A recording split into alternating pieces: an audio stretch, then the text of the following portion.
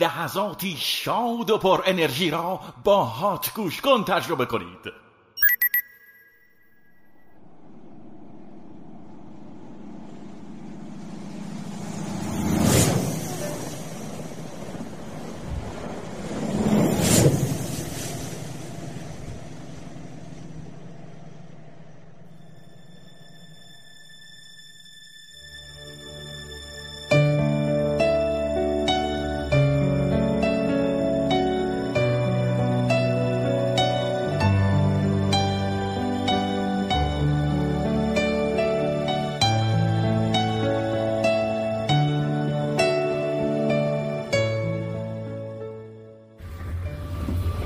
سلام دوستان، امیدوارم حال دلتون عالی باشه. من سهیل تقوی اما قراره ببرمتون وسط معدن فیروزه نیشابور، یعنی در واقع معدن فیروزه‌ای که با ارزش ترین سنگ فیروزه رو تو کل دنیا داره تو خودش.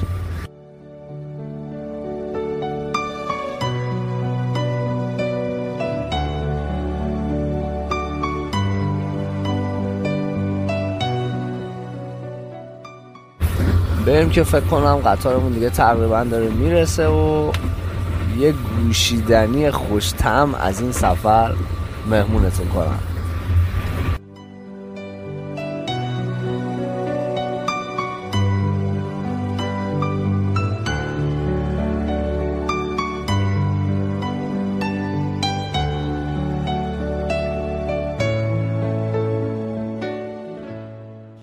اینجا یه اقامتگاه قدیمی باحاله که دیوارش کاهگلیه و پر از حیوانات مختلف و پرنده هاست و خیلی دوست داشتنیه. از اینا که وقتی بارون میاد یا خاکش یه ذره آب میخوره بهش بوی کاهگل بلند میشه، یه حس فوق‌العاده. بریم تا گوشیدنیمون رو میل کنیم.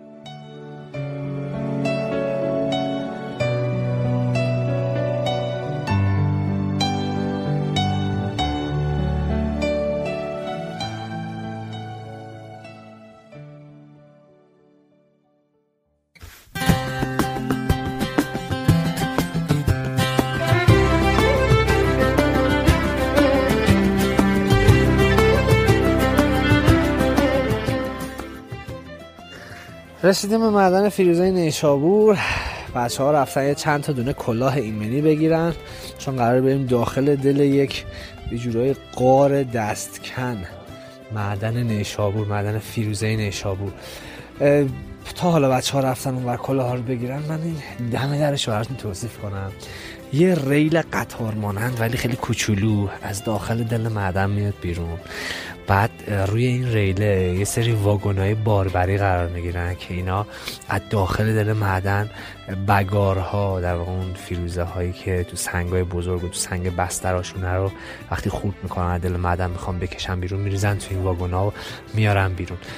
میخوایم بریم داخل معدن ببینیم چه حس و حالی داره. همراه باشید.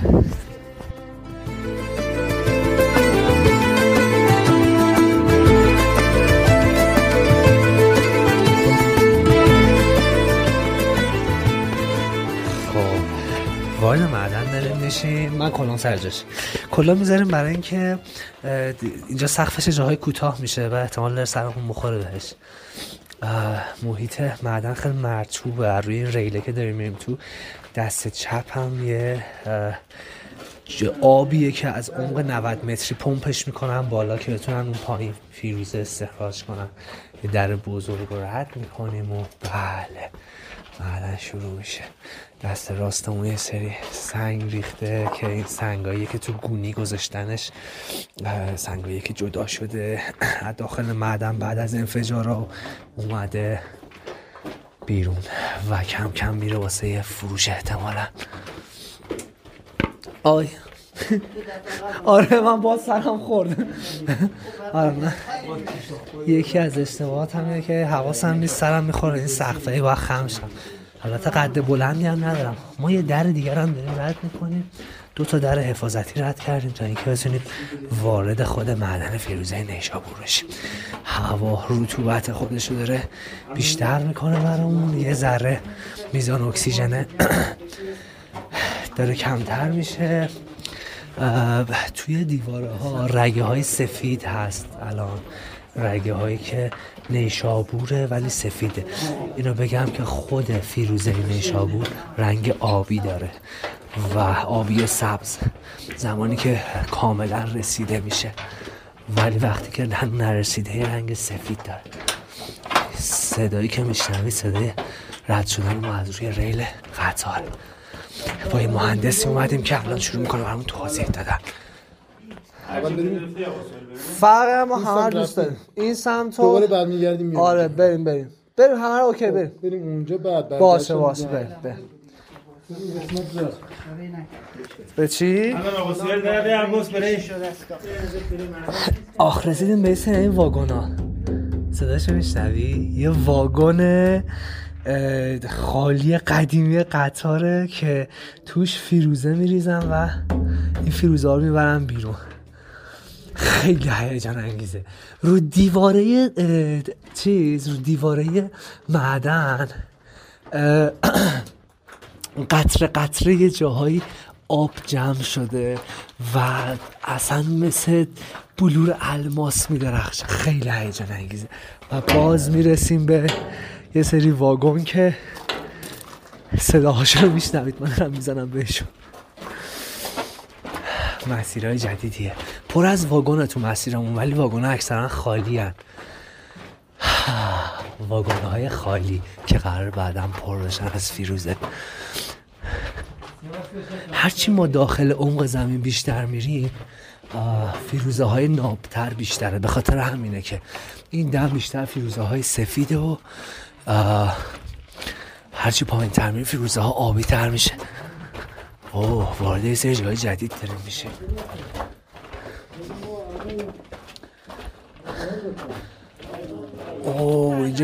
اینجا انفجار داشتن. آره داشتن قبلا، الان فیروزه هاش ریخته. خب بریم ببینیم فیروزه هایی که تازه انفجار شده شکلی هم.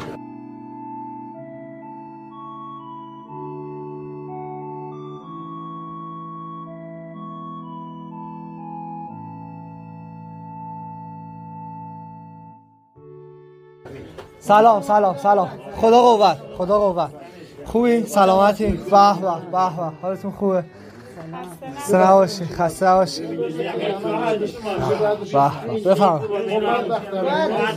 بفهم راحت باش. اینجا کی انفجار داشته؟ یک هفته قبل. رگه های آبی اون بالاست، رگه فیروزه. به خب بریم سراغ این که ببینیم اینجا چه خبره. ما رسیدیم به یه فضای گود شده تو دل کوه، مثل یه حفره رفته داخل. اینجا رو یه هفته پیش منفجر کردن و الان روی زمین تیکه های آبی فیروزه است و روی دیوارا پره از یه عالمه فیروزه تقریبا آبی سفید، فیروزه های با ارزشی و بی نظیره. میتونم بعض رگه های فیروزه براتون بگم که یه جاهای آبی فیروزه مرغوب و یه جاهای سفید و حس بی نظیری داره.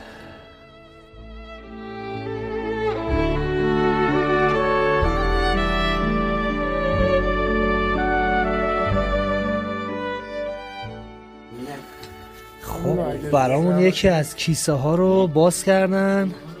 به داخلش یه تیکه سنگ وجود داره که یک تیکه فیروزه است. ببریم زیر نور. بله اجازه ببخشید. کاملا آبیه و فیروزه خیلی با ارزشیه. درسته؟ بفرمایید. فیروزه درجه که یه تیکه آبیه، یک دست وسط یه سنگ بستر مشکی و قهوه‌ای و طلایی. فوق‌العاده است.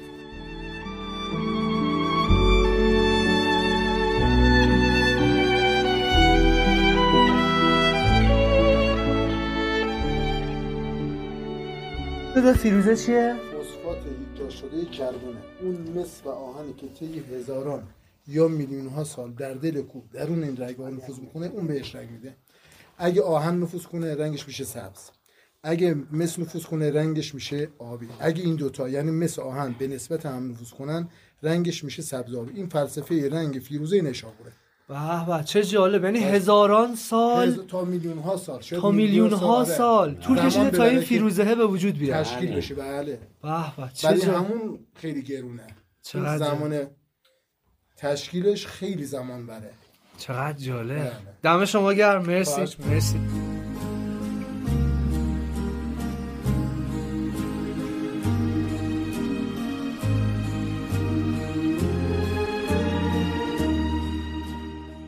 مردم فوق العاده دوست داشتنی که ما الان اومدیم و یه قسمت معدن رو بهمون نشون دادن. در واقع بهش میگن قسمت اردلان معدن فیروزه که توش یه عالمه فیروزه داشت. فکر میکنم تازه انفجارهای زیادی داشتن چون اینجا پر از واگن‌های فیروزه است. دوباره با یه سری دوستان دیگه هستیم. سلام خوبین؟ سلامتی؟ خسته نباشین. دمتون گرم. قربان شما. نوش جان. ما آقای فخری هستن مسئول این قسمت، آقای معدنی هستن استادکار این قسمت. آقای حمیدی فیروزه. خوشبختیم آقا. دم شما گرم. سلامت باش. اینجا انفجار بوده؟ آره دیگه اینجا انفجار هستن. با هم همون یک هفته پیش با هم. بله. یه هفته پیش انفجار شده، الان دارن جمع میکنن. خب خیلی عالیه. خیلی خوشه. مرسی، ممنونم.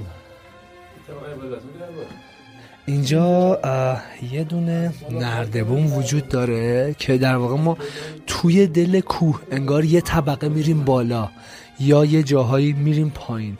عمق پایین رفتنش حدود 90 متره که 90 متر داخل این کوه رفتن پایین، ولی خب به ما اجازه ورود به اون عمق نمیدن، ولی تا همین سطح ها رو میتونیم ببینیم و فکر میکنم تو استپ بعدی میریم طبقه رو یا بالا یا مستقیم. بریم ببینیم چی میشه.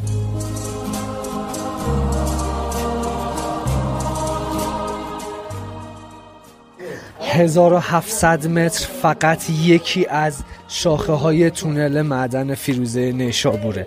یادتونه گفتم اینجا پر از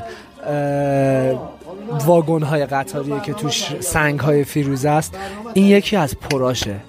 وقتی پر میشه اینجوری صدا میده. قبلی ها خالی بود.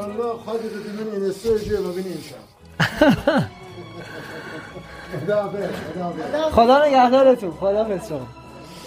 همچنان داریم تو معدن ادامه میدیم. من هر از گاهی سرم میخوره تو سقف چون که یادم میره سرمو بیارم پایین، ولی خب چون کلاه ایمنی سرم خطری نداره قراره بریم تا ادامه معدن فیروزه رو با هم دیگه بشنویم.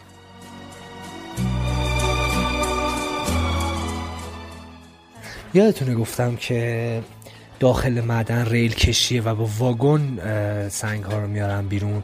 وسط های معدن یه جاهایی داره یه سری صداشو میشنویم.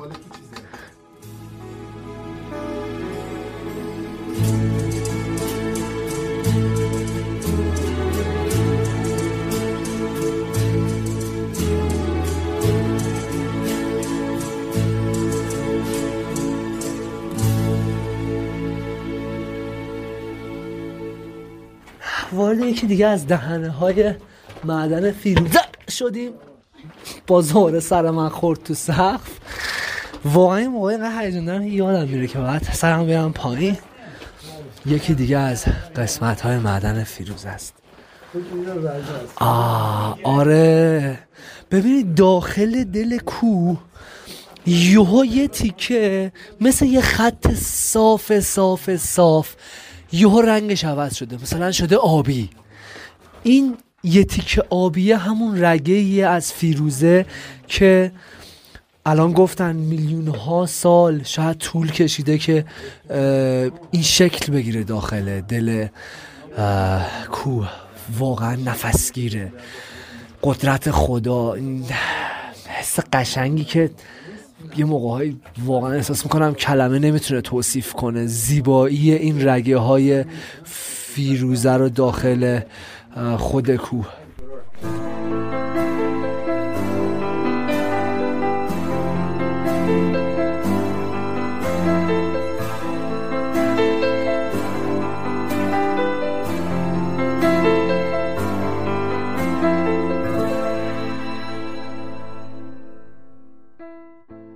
یادتونه گفتم که یه سری ریل این وسط بعد واگونا تیکه های نخاله ها یا خولا سنگ هایی که جدا میشه رو میبرن بیرون از معدن.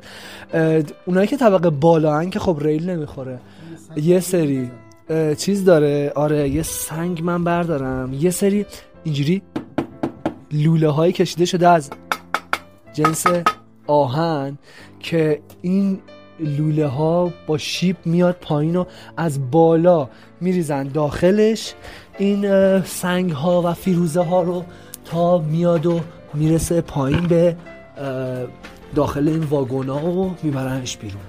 واقعا این سیستم خیلی جذابه. این فقط استخراج فیروزه است. این که بخوان فیروزه رو بتراشن خودش یه دنیای خیلی خفنیه که واقعا هیجان انگیزه. نمیدونم امروز چه خبره تو معدن، ولی پر از واگونه. همیشه انقدر شلوغ نبود تو معدن. فکر می‌کنم انفجارشون خیلی زیاد بوده. یکی از داستان‌هایی که اینجا وجود داره رطوبت همیشگی داخل معدنه. یعنی تو کل معدن شما همیشه یه رطوبتی رو حس می‌کنی که فکر می‌کنم این رطوبت تأثیر اذیت کننده‌ای رو میذاره برای کسایی که همیشه دارن تو معدن کار می‌کنن. یعنی میتونه برای مفاصلشون یه ذره مشکل ساز باشه. ولی خب ما که اومدیم داخل معدن فقط با یه هوای خنک و یه کم مرطوب مواجه میشیم که برامون لذت بخشه.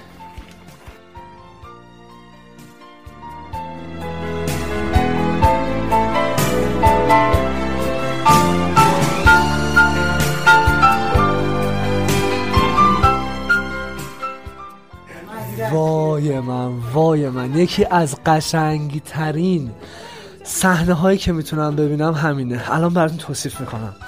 فرض کنید این از دور که میایم سقف معدن سفیده، بعد قطره قطره های آب آویزون شدن از معدن، از دیوار سقف معدن. بعد جلوتر که میری اون رنگه میشه سبز، بعد باز همون قطره های آب روی رنگ سبز آویزون شدن.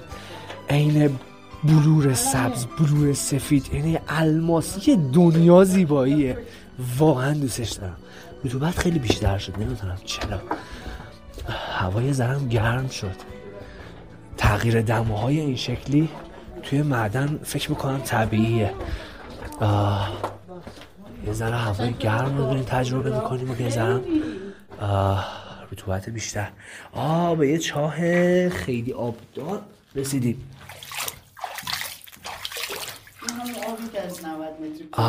این دقیقاً همون آبیه که از 90 متری پمپاژ میشه میاد بالا. به خاطر همین بود که رطوبت خیلی بیشتر شده بود تا ما به این چاه رسیدیم. بهترین فیروزه و مرغوب‌ترین فیروزه از همون چاه آبدار هستش که همین عمق 90 متر هست استخراج میشه. فیروزه به 2 دسته تقسیم میشه، فیروزه شجری و عجمی.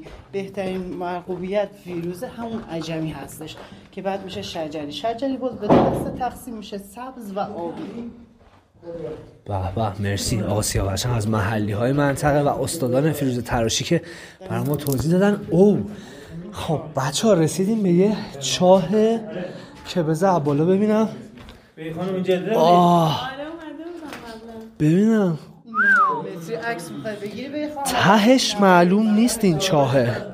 90 متر چاه. یعنی براتون توصیف کنم، ما این ریلو که میایم جلو یه جا بنبست میشه، جلومون یک چاهه که دریچه براش گذاشتن و حدود 80 متر چاه داره و از اون پایین سنگ هایی که استخراج میشه رو میریزن توی حالا این در واقع واگن ها، حالت واگن میارن بالا، بعد خالی میکنن توی یکی واگن هایی که وصل به ریل. چی داره؟ گاز داره؟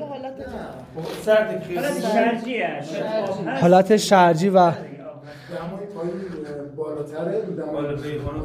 دمای پایین زمین بیشتره. همون دماست که میرسه بالا. چقدر جالب. من فکر می‌کردم زیر زمین همیشه سردتره. نه هر چی به اونوری گرمتر میشه دیگه زمین. چه جالب. یعنی در واقع به دلیل گرمای پایین بود که ما داشتیم این گرما رو حس می‌کردیم. تابستون میری پایین سرده، زمستون هم که گرمه.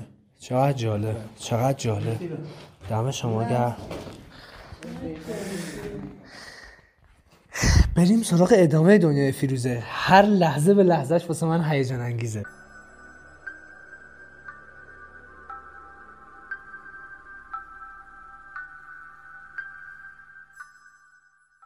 خب ما داریم مثل پله رسیدیم، پله هایی که چوب گذاشتن و زمین رو حالا مثل پله درست کردن، خیلی دستکند ماننده و داره میره تو عمق زمین. بریم تا جایی که میشه بریم پایین. آبا هر جا نشد بوق بزنید دیگه، باشه بگید من نرم. خب حس فوق‌العاده جذابیه اینجا. کارگرها از اینجا میرن تو اون عمق زمین. شما فکر کن که تو اون عمق اینا هر روز کار میکنن و هر روز زحمت میکشن. یه حس خیلی خیلی خیلی نابی داره. همینجا باشه به ما گفتن که پایین تر نریم، ولی خیلی فضای پایین تری رو داره و خیلی میشه پایین تر رفت. اینجا آخرین جاییه که گردشگر میتونه پا بذاره تو معدن فیروزه و از اینجا به بعدش دیگه خطرناک میشه. سنگ فیروزه نیشابور یکی از با ارزش ترین، نه باید بگم با ارزش ترین سنگ فیروزه دنیا.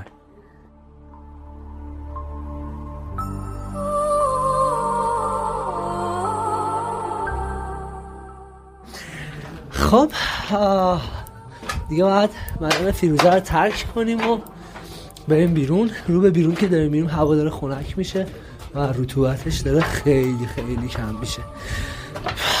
ببین یعنی این سنگای فیروزه وقتی جالبه، وقتی توی معدن لمسشون میکنی فقط شاید یه رگه آبی رنگ باشن وسط دل کوه. وقتی به تراشکاری میرسن، بعد تراش داده میشن، سنباده میخورن، جلا داده میشن، روش صاف صاف میشه، نرم و یه حس بی‌نظیری رو داره وقتی لمسش میکنی. امیدوارم همتون یک روزی یک دونه سنگ فیروزه به دستتون برسه و بتونید از نزدیک لمسش کنید. خیلی حس قشنگیه.